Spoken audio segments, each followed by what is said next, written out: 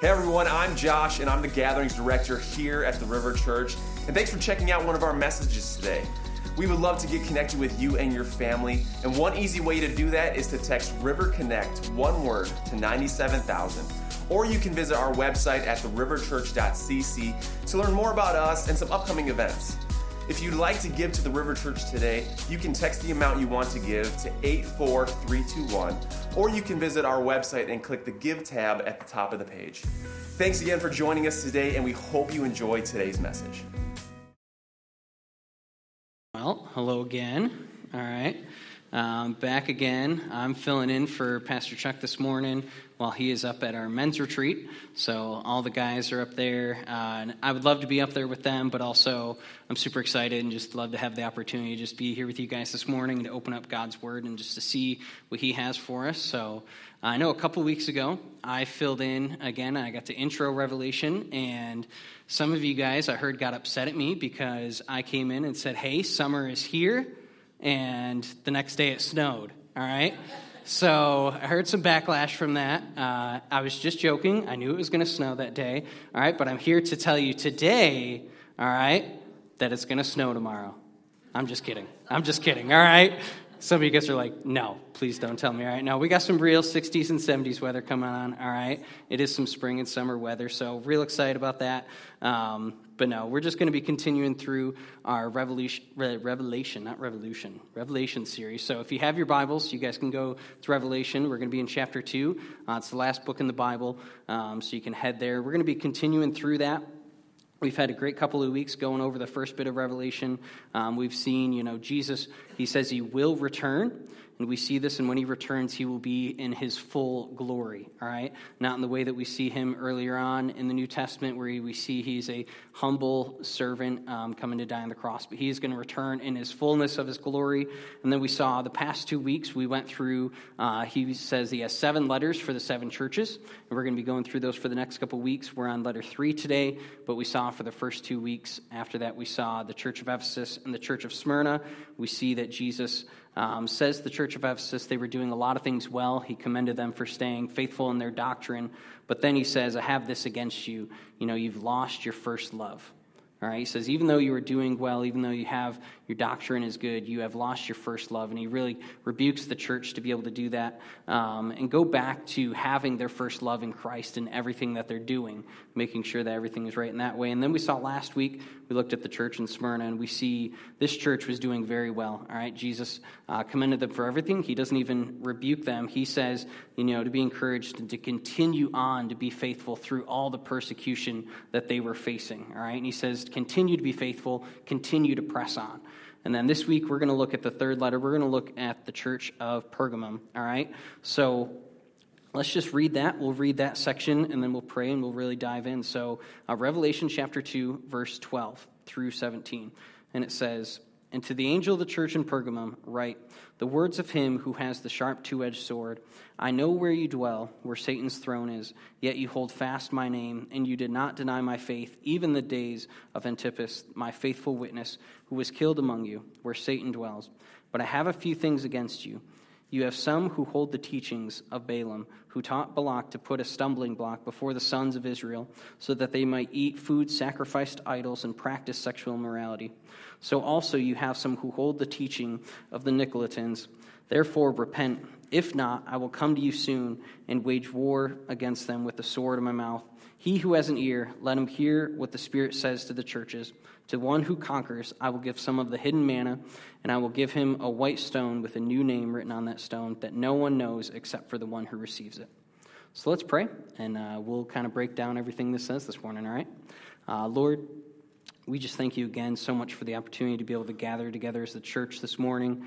I pray over these next couple of minutes, God, that you would just give me the words to speak, that it'd be from you and that I would not get in the way. And I just pray that you would help open up our hearts and prepare our hearts to hear your truth and what you have for us, and God, what the thing that you are calling us to do. I just pray that in everything we do is always to glorify you. In Jesus' name I pray, amen.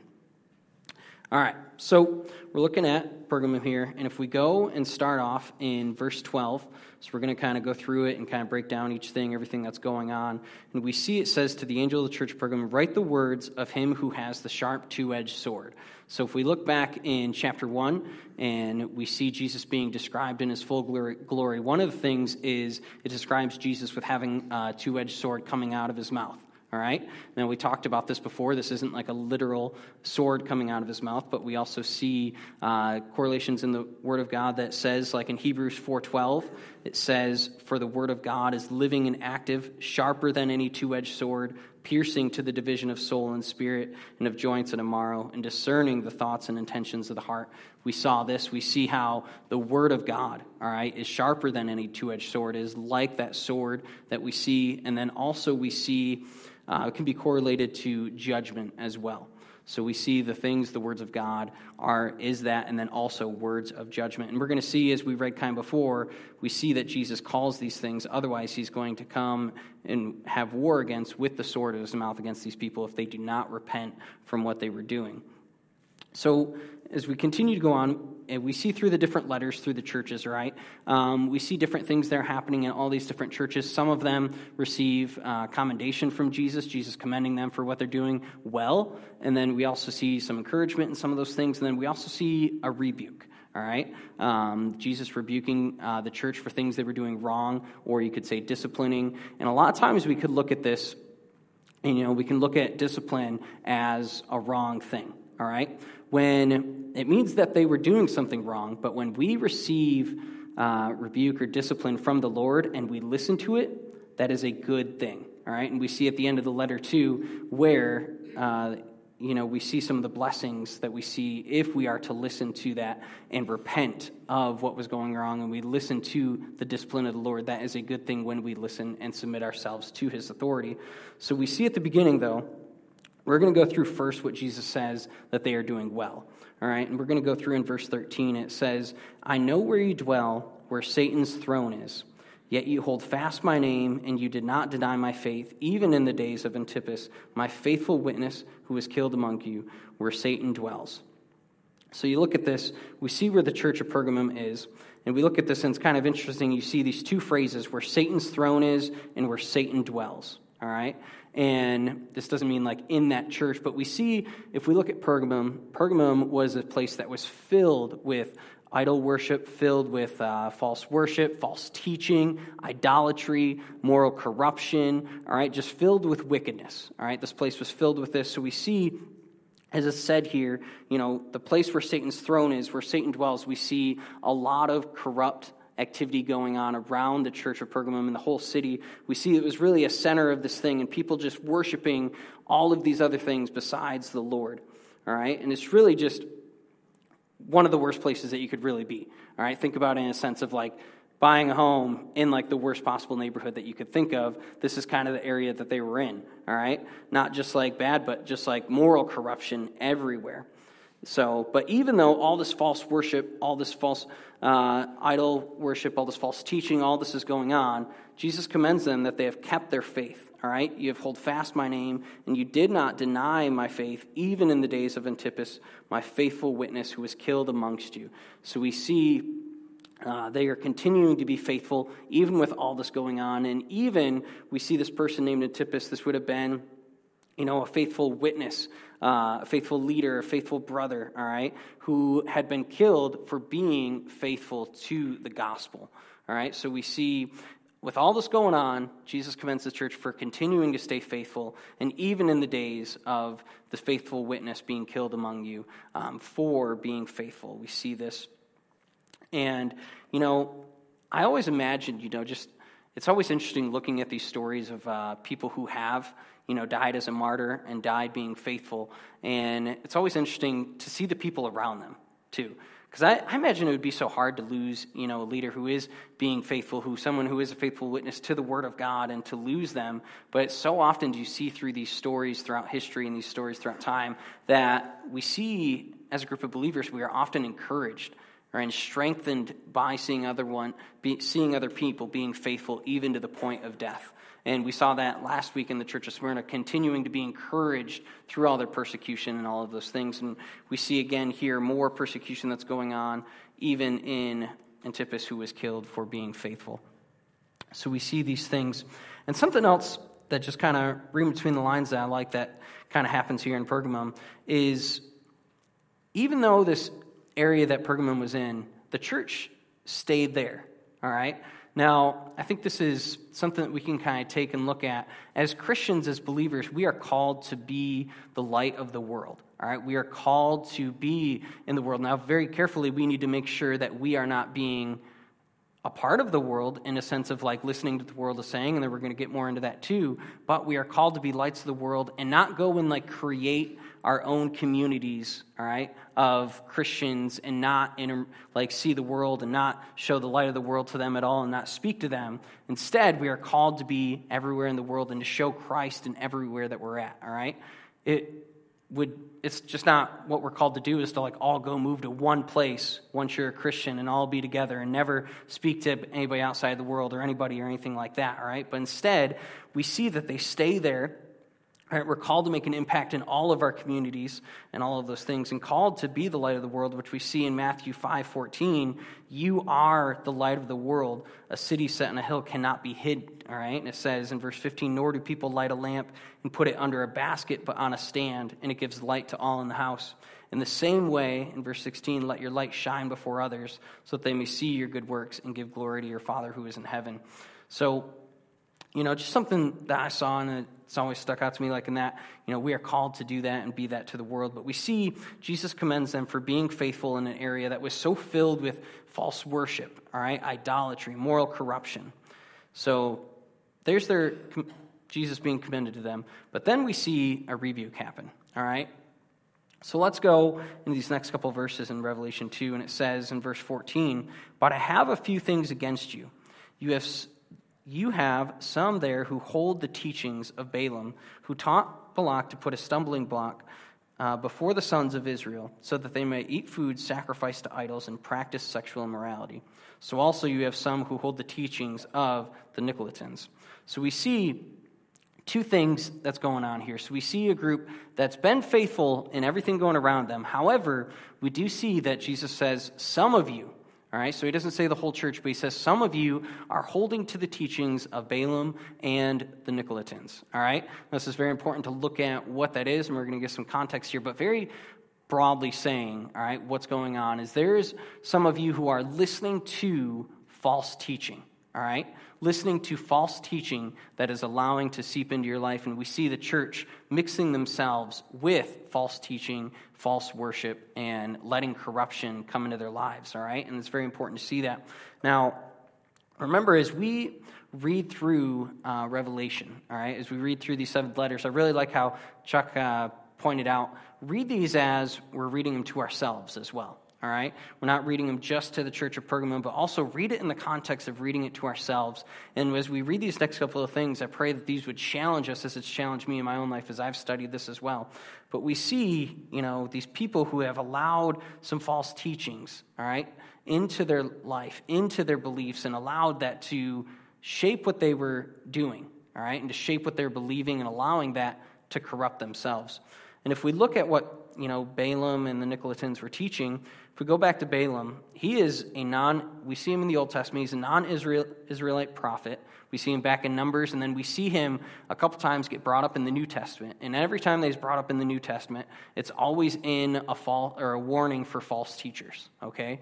So that's very important to know that. And then we see Balak here is the king of Moab, who was an enemy to Israel, all right? And we see the context back in Numbers is King Balak, he wanted to stop and curse the Israelites, all right? He wanted to stop and to curse them, and he wanted to, destroy them.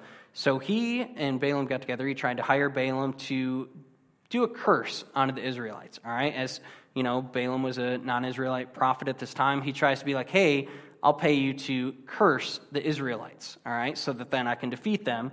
And Balaam's like, well, I can't do that. So instead, he came up with this different plan to stop the Israelites, all right? Balaam told Balak, instead of trying to curse them like you would want, he knew that he could defeat Israel in a different way, all right? He said, instead, we are going to seduce the Israelites, all right, which would end up bringing curse from the Lord upon the Israelites instead. Like, I'm not able to do that, but I know if they break God's laws, then God's going to punish them and weaken them through that, and we'll be able to destroy them through that. So we see that through this, they ended up using Moabite and Midianite women to tempt the Israelites into sexual immorality and into pagan rituals or idolatry, you could say as well, all right? Doing these things, that's where we see, eating food that's sacrificed to idols, practicing sexual immorality. We see this start to happen, and we see that instead of them actually being able to curse them themselves, they come up with this plan instead to intermingle, to mix with the Israelites and to mix with their beliefs and to bring in this corruption into what they were doing. And this became a big problem to where the Israelites then began to practice sexual immorality, right, and began to practice this pagan rituals, which would be false worship, and ultimately breaking the laws that God had put in place for the Israelites. And this would cause God, as he had warned them, that he would judge them for their actions as well. So we see all this happening, and we see that in Pergamum, people are holding to some of that teaching, all right? And then we also see people are holding to the teaching of the Nicolaitans, and with them, very broadly too, like they are basically, some of the things that they would teach would kind of be like the doctrine of like compromise, all right? Bringing things together, making compromise in everything that they're doing, not standing firm in anything. So they would always kind of be like, it's okay to compromise on doctrine, all right? It's okay to compromise on all these things as a church, and specifically when it came to sin a lot of times too, how it'd be like, no big deal to continue in sin. And they would be like, they might say it's a big deal. It's not that as a big deal. Let's just continue in these things. And they would mix beliefs, mix all of these things together. So we could see how this become a problem, right? We see how it was a problem for the Israelites in the Old Testament, and we see that God did judge them for that, and we see that did cause a lot of hurt through that. We see ultimately a plague was because of this, all right, that God caused a plague upon the Israelites to happen out of this. And then we see here in the church of Pergamum them starting to hold to some of these teachings and allowing some of these things to change what was going on inside of some of their hearts. So it's really important to look at as they're surrounded by all this false worship and teaching, all right, and idolatry and moral corruption. They continued as a church to stay faithful. However, we do see some in the church that have mixed together their beliefs on certain things, all right? Some have listened to, like we said, false teaching and allowed it to take root in their own life, all right? Some have mixed sound doctrine with corrupt teaching, corrupt doctrine. And some, they'd mixed together true worship with false idols. And they had bent a line, when it came to sin and allowed moral corruption to happen amongst themselves. And we see some of those things being sexual immorality as well. And this has just become a huge problem, all right? Whenever you mix something that is pure and impure, it makes whatever is pure unpure, It makes good and bad. It's always not going to be good when you bring those things together, all right? You think about, some of you, I know, you like to cook or to bake or something like that. You mix something with like the wrong ingredient, and it's going to kind of ruin what you're making, all right? Or, I remember like when I was younger, we would love to, as teenagers, we'd always love to like pour a bunch of salt in each other's drinks, and we do it at summer camp all the time still with the students, and they get me, and I'm like, you suck. But like, you put a bunch of salt into a drink, and that drink is now terrible. Or it ruins like a pop, and man, we're probably like the worst to like going to restaurants. We'd probably be asking for like 10 different drinks every 5 minutes because we'd just be ruining them. But like you put something bad into something good, and it just ruins what you were having, right? And like I laugh at my wife. So she knows I'm a picky eater, and she really hates that about me. So she'll like make things for dinner, and she'll purposely not tell me everything that's in it to see if I will notice, all right? So one of the things lately is like Worcestershire sauce, all right? I hate that sauce. It literally sounds like the worst, all right, is how I think of it. So that's my joke with him. Like, I just don't like it. And so she's tried to sneak that into a couple meals that's had like that in like the meal planning and stuff like that. And I always end up finding out, like I'll be eating it and I'm like, man, it's okay, but what is that taste? Like, and I can just pinpoint it. I'm like, I know this certain taste. I don't like it. What is it? And then she's like, well, I don't know. I don't know what you're talking about at all. My wife is a terrible liar, so I always know when she's lying. But, it's just, to me, like, it ruins what's being made. And I'm like, man, it would be so much better without this. But I joke with her. She's always great at cooking. I love eating whatever she's making, but I always laugh when she tries to sneak those things in, and I find out, and I'm like, I got you, all right? But back to what we were saying, though, like, when we mix good and bad, it really ruins, what was good. And when we mix our beliefs and standards that are not from the Lord with things from the Lord, we begin to corrupt our worship, all right? When we cannot allow ourselves as church, as people, to mix these things together. We cannot mix the things that the world is telling us with the things that God has said. We cannot mix those things together. When we do start to listen to other teaching, or we start to rely on those other things, we start to rely on our own thoughts instead of the Word of God alone, we start to put ourselves above what He has said.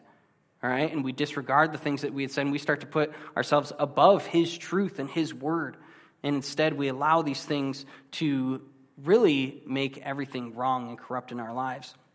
And this is what we see is a problem with the church in Pergamum. We see that some had started to mix their beliefs and their truth, all right, with things that were false and corrupt. And we see this in today's world all the time. We really see it throughout all of history, all right? I know a lot of people a lot of times would be like, man, the world's so bad today, and all these things are going so wrong. And I'm like, just look throughout history. Look throughout the Bible. Look throughout the Old Testament. Like, sin has always been a problem, guys. But we look at just all of these things that we see throughout time, and things that we have allowed corruption into our lives. But specifically, I'm saying in the context of, believers in the church, allowing compromise and bending on what is right or wrong, bending what the Word of God says to allow certain sin, or describe what is sin, what isn't sin. And it can boil down to a couple different things, like moral compromise. All right, we see the church so often compromising on morals, and some of those things regard to sexual immorality, like we see here in this passage. To whether that's so many different things. We can see people who claim to be believers, saying things like, sex before marriage isn't that bad. It's not a big deal. All right, where we see, sex is a beautiful gift from God in the context of marriage. All right, through that blessing we can have through marriage. But we see instead people are like, well, it's not that big of a deal. Or, we can see people in the church, saying, you know what, I know, porn isn't that big of a deal. I'm just going to kind of allow it in my life. It's not that big of a deal. All right, like it's something that's going on. It's just kind of hidden. Like it's not that big of a deal. And we see these things kind of start to corrupt the way we're thinking. And we also see like the church start to bend, on things like homosexuality. Or, we see a lot in today's world exploring sexuality in a lot of different ways. And we can see the church starting to bend on some of these lines rather than what the Word of God has said. And we can see in our own lives, bending and, kind of, what do I think is right or wrong? But it's like, no, we should be looking at what does, the Word of God say is right or wrong is what we should be doing. And always looking at every thought and every belief that we have and holding it captive to the truth, to the Word of God, all right? Because if we ever think something is right, but it's not what the Word of God says, then we are in the wrong place. We are in the wrong spot, and we need to move to what the Word of God says, all right, the Word of truth. And we see other things that we get ourselves caught up on too, like in worldliness, all right? We see as believers that we start to care more about our, material and earthly possessions. We start to allow all these other things to become more important in our lives as well. We allow entertainment and pleasure above anything else as believers. We allow these things into our lives so often. We see doctrinal compromise, This is something we see a lot, to where people alter what the Bible says or put it into their own words or thinking of what it actually says. And normally that always means to justify your sin. Anytime that we start to warp what the Word of God says to try to justify something in our lives, we need to take a big step back and be like, whoa, I'm literally trying to warp the Word of God to say what I can do. And that we find ourselves in a really bad spot to where we are twisting, all right, and intermingling thoughts together. And it's a very big deal, and we got to make sure that we are not doing that. And also another thing we can see is like, cultural or political compromise, to where we find ourselves as believers aligning ourselves too closely with cultural or political movements. And these are just a lot of different examples that we find today, all right? And there's so many others that we could say that we start to go and stand in another thing rather than standing on the Word of God alone and allowing that to shape what we are thinking and doing. And there's so many other things that we could look at, but it's so important to always be looking at what the Word of God says alone and making sure we are not corrupting that in any way. Because we got to know two things. We have to know that there is false teachers out there. They're constantly going to be trying to warp what we are saying. The world is constantly going to be trying to warp what we are thinking, all right, and what we are following. And then we know that we have an enemy who is constantly trying to devour us, constantly trying to destroy us, and look at what we are doing. So let's go to 1 Peter 5 for a quick second. And it says, be sober-minded, all right? Chapter 5, verse 8 in 1 Peter, it says, be sober-minded, be watchful. Your adversary, the devil, prowls around like a roaring lion, seeking someone to devour. Resist him, firm in your faith, knowing that the same kinds of suffering are being experienced by your brotherhood throughout the world. So this is so important as we're talking about, what are you listening to? What are you allowing shape your life? What are you allowing, change your heart? Are you listening to the things of the world? Are you listening to the Word of God alone, His truth? Because if we look at this, it says, be sober-minded, have a clear mind in everything that we're doing, and be watchful. I love that it says this kind of subtly there. Be watchful. Always be on guard, all right? Because the moment we let our guard down, it says, we have an adversary who is the devil who prowls around like a roaring lion seeking someone to devour. Now, I've always looked at lions as really powerful creatures in general, and you think of a lion prowling, you're like, I don't want to be around that, all right? But about a year ago, my wife and I, we took our daughters to the zoo up by Frankenmuth. I don't remember what it's called. But, you go to, the Detroit Zoo, and you see the lions, and they always feel, so far away. You never really feel that close to them or anything. There's you got your fence, you got the moat, you got the glass. There's just, you feel so far away. But at this zoo up by Frankenmuth, I kid you not, it's you got the wooden fence, and then there's 5 feet, and then there's 2 chain link fences, and then the lion's right there. You feel you're 10 feet away from this lion. It's right up by the fences we're walking by, and, Amelia's all oh, this is so cool, look at the lion. And then all of a sudden, out of nowhere, it's just sitting there, and it looks right at us, and it's just starts doing this low growl. And it was honestly, one of the coolest things I've ever experienced, and one of the most terrifying things I've ever experienced at the same time, all right? But, I remember sitting there, and I'm dude, I'm terrified right now. And it was, crazy because you think about it, as a lion, it was quiet in a sense, but, it was still so loud. I could not imagine, hearing a roaring lion near me that close at all. It'd be just absolutely terrifying. But it's just it went on for, 30 seconds to a minute to where it's just looking right at us, and just, having this low kind of, growl noise at us. And I'm sitting there, and I haven't moved at all. I'm just staring at him oh my gosh, I can't move. And Amelia starts crying, and I'm okay, it's time to go, guys, let's go. But since then, I've looked at a passage like this so much differently. I've always known such powerful creatures, but I remember just being within a couple feet, and even though I knew there was these barriers, it was terrifying. But we look at this and we see our adversary prowls around like a roaring lion, seeking someone to devour. So we see all throughout this, we see, all throughout the world, things that are constantly going to be trying to throw in us, changing the things that we do and think, and allowing other teachings and the world's teachings and all of these things. We got to be very careful, being sober-minded, being watchful. And then it says to resist him in verse 9, firm in your faith, all right, knowing that the same kinds of suffering are being experienced by your brotherhood throughout the world. So we must remain firm, resist him. All right, stay firm in our faith, knowing that we have to always be on guard and looking in our own lives to make sure we are not mixing the truth of God with the lies of the world and false teaching. And we also got to be very careful of ourselves, all right? Very careful of what we're listening to, but also very careful to ourselves as well. If we go to Jeremiah 17:9, it says, the heart is deceitful above all things and desperately sick. Who can understand it? So we look at another teaching that the world will tell us, follow your heart. When everything you don't know what to do, just follow your heart is what the world will tell us, right? It's false. If we look at what the Bible says, it says the heart is deceitful above all things and desperately sick. And man, do I understand this verse, because I know myself, and I'm like, man, I know I am a wretched sinner, and I know, like, beyond, the Word of God working in my life, I'm an absolute wreck, and I cannot trust myself to make the right decision in my life. And I look at this, and I'm like, man, the heart is deceitful, just above all things, and desperately sick.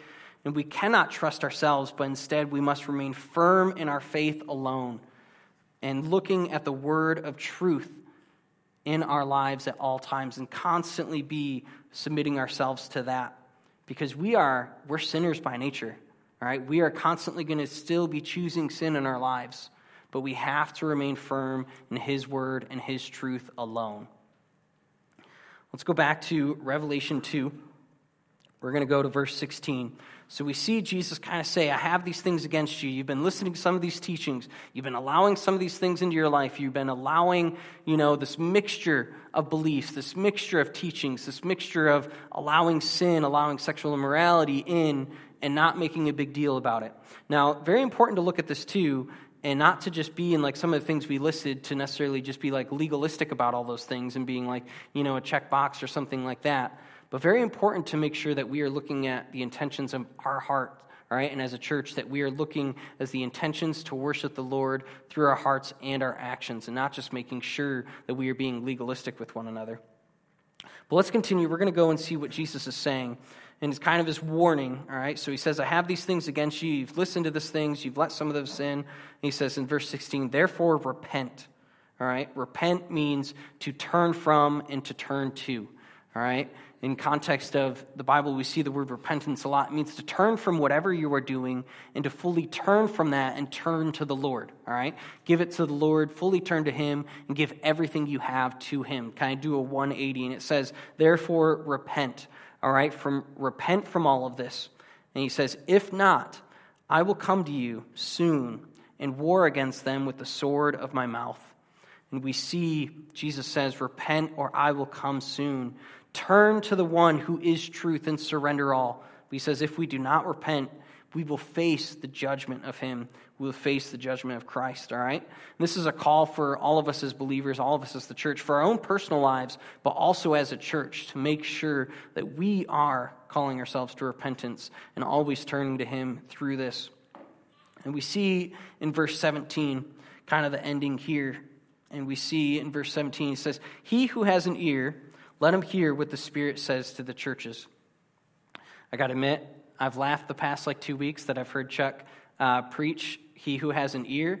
And I remember looking at my wife last week, and we both just kind of laughed, because if you don't know about me, I'm completely deaf in one ear, can't hear out of one. So I'm like, oh, hey, notice he says, he who has an ear, not ears. Stupid, I know. All right.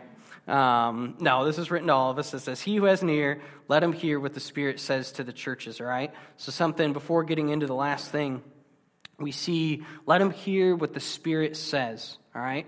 So, if we have an ear, let's make sure we are hearing what the Word of God says, allowing the Spirit to speak into our lives, opening up our hearts to Him, and hearing what He has for us. And being led by the Spirit is such an important thing as a believer, and we see through every single one of those letters, we're going to see this phrase, he who has an ear, let him hear what the Spirit says. So it's so important, we kind of talked about reading every letter as reading in the context of ourselves as well.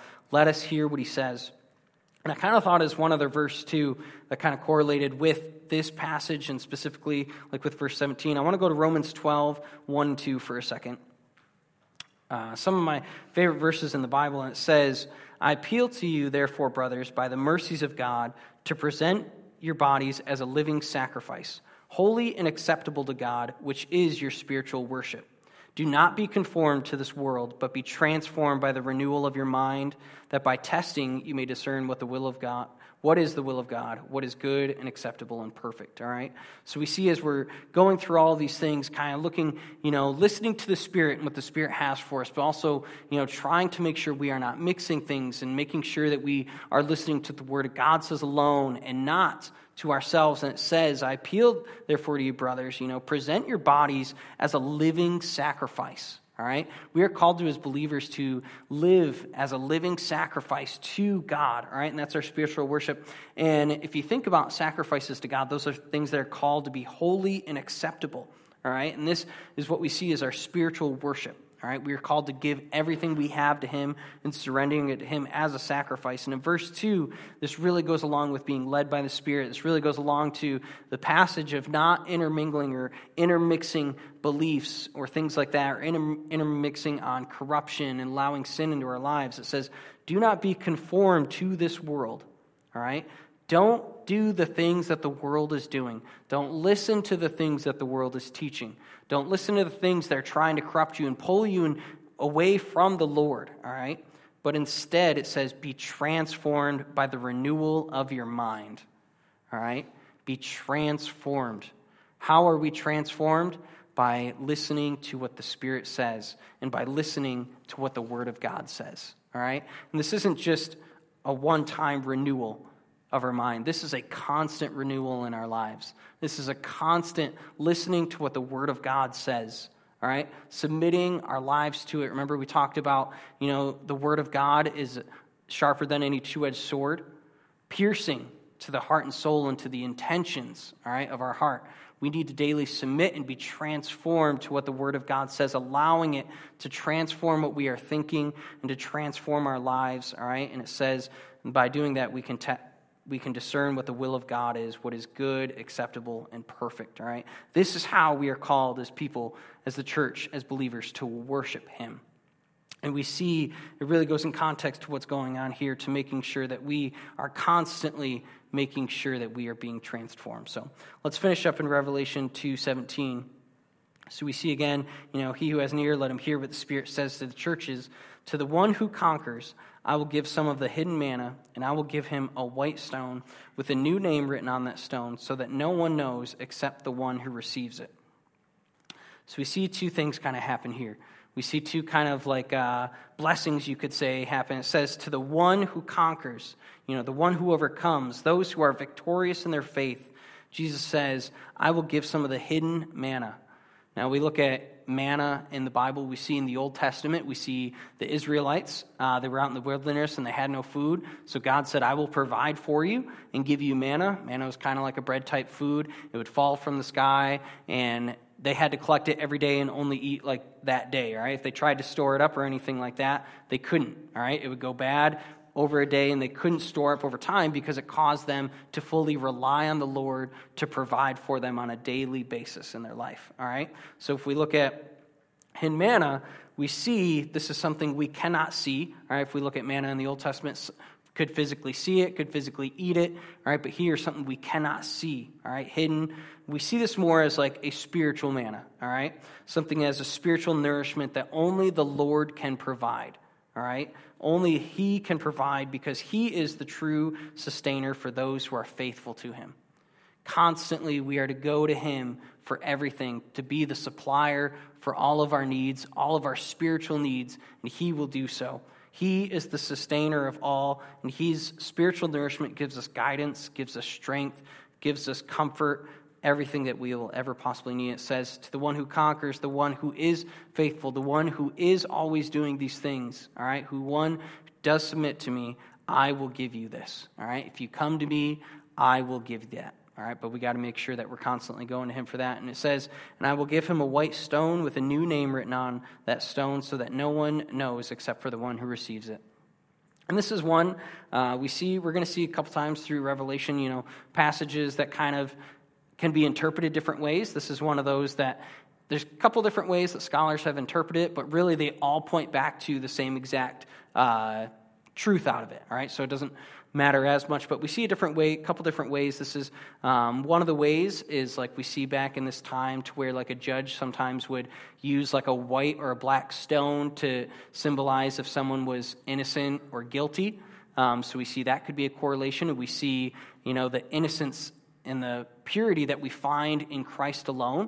All right, so if we believe and trust in Jesus' sacrifice, we can be given a new stone. We can be made pure in Christ, all right? And that's how God sees us, is when we believe and trust, he sees Jesus' sacrifice. Another way that they also see it is. We see a lot of times, like in kind of like the games and things like that, where back then when you were victorious, you would be given like a white stone in the city with a name to declare that you were victorious, to declare like the winner and things like that. So we see both of those things show one thing, like that we are victorious through Christ alone, all right, and that is only by him that we are made pure, and that is only by him because he is the one who is pure, and he died on the cross to die for our sin, all right? If we believe and trust in him and his sacrifice, we can be made pure. But I love also the point that says, with a new name written on it, all right, showing the new creation that we are in him, but also that no one knows except the one who receives it. This is interesting because this you really see a personal connection, all right? The only one who knows which name is written on it is the one who receives it. Between him and the Lord having this personal connection, this personal relationship. So we see kind of the end of here, the one who conquers, I will give you spiritual nourishment, everything you need to go in your life, everything you need to go to this world, all right, and to look and how to figure out right and wrong, how to listen to the word of God. And then also, I'm going to have that personal relationship with you. I've made you new, and I know you. And no one else can take that away from you. All right, no one else knows you the way that the Lord does. And it's so cool to be able to see that and just to see how incredible it is just to have those blessings and that promise, but also just that personal relationship with the Lord of all, the creator of everything. It's always just blows my mind that God himself wants to have a relationship with every single one of us. Like it constantly doesn't make sense in my mind. Like, why would God want a relationship with me? I'm just one of the billions of people throughout history. And yet he knows me, all right? It's so cool. And just to look at this and just to see these things, how Jesus, he's the sustainer of all, and he wants to supply us with every spiritual need we might have. And it's through him alone, all right, through Jesus Christ alone that we find, to be sustained of everything, that we are found salvation in him alone, all right? Nothing that we can do. We are all sinners. We are in need of a Savior. And the Bible says if we confess him as Lord and believe that he died on the cross and rose from the grave, we can be saved. And that's just an incredible thing to see that Jesus wants to sustain us through absolutely everything. One, to get us to be saved so that we can believe in him, but also as believers, he wants to sustain every single thing in our life as long as we come to him. And it says, in him, he will guide us, he will strengthen us, he will comfort us throughout everything that the world's going to throw at us, all right? The world's constantly going to be trying to get you to intermingle your beliefs and thoughts and everything, trying to corrupt the things that we are doing, trying to corrupt us in sin, and trying to pull us away from the one who is true, the one who is faithful. And Jesus says, I want to be there for everything with you. I want to help you through all that. And we need to stay faithful to his word and making sure that we are always submitting ourselves to the word of God alone and remain firm in him alone and not waver on anything that is true in his word, all right? And making sure that we are constantly always looking what other people say, all right, what other teachers say, what other pastors say, what anybody says is always aligning with what the word of God says and not what we think or feel, but always doing that. And it says, remember, to be diligent and to watch out for all of those things and to watch out for our own hearts as we choose what to listen to. And that we can just continue to hold firm to his truth and alone. So I just pray as a challenge today as we end, that we are a people that are only after him and want to worship him in every way that we possibly can in our lives, and that we are constantly going to him for everything as he is the supplier and the sustainer of all, and that we are looking to glorify him in every way and making sure that in our own lives as well, we are not allowing corrupt thoughts, corrupt teaching to corrupt, the true way to worship the Lord with everything that we have and to give everything to him. And I just pray that as a challenge to us. It was a challenge to me as I studied this passage. Look at my own life. How have I let things in my own life, allowed certain things, allowed certain people to speak into my life, allowed the world to speak into my life? How have I allowed those things to take place? And how do I measure them up to what the Word of God says in my life? And I just pray that the Spirit is challenging you in your own life about that. And I pray that you would listen to it. So let's pray, and we'll continue this morning. Lord, I just thank you so much for this morning. God, I thank you so much for who you are. Lord, we are so thankful for how faithful you are and how great you are. Lord, I just pray as a people we would constantly be seeking you, that we would be looking to you for truth in everything.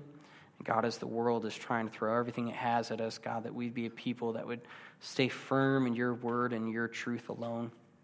And God, that we would be a light to the world around us, and that we would show your great love and your great truth and the truth of the gospel to the whole world.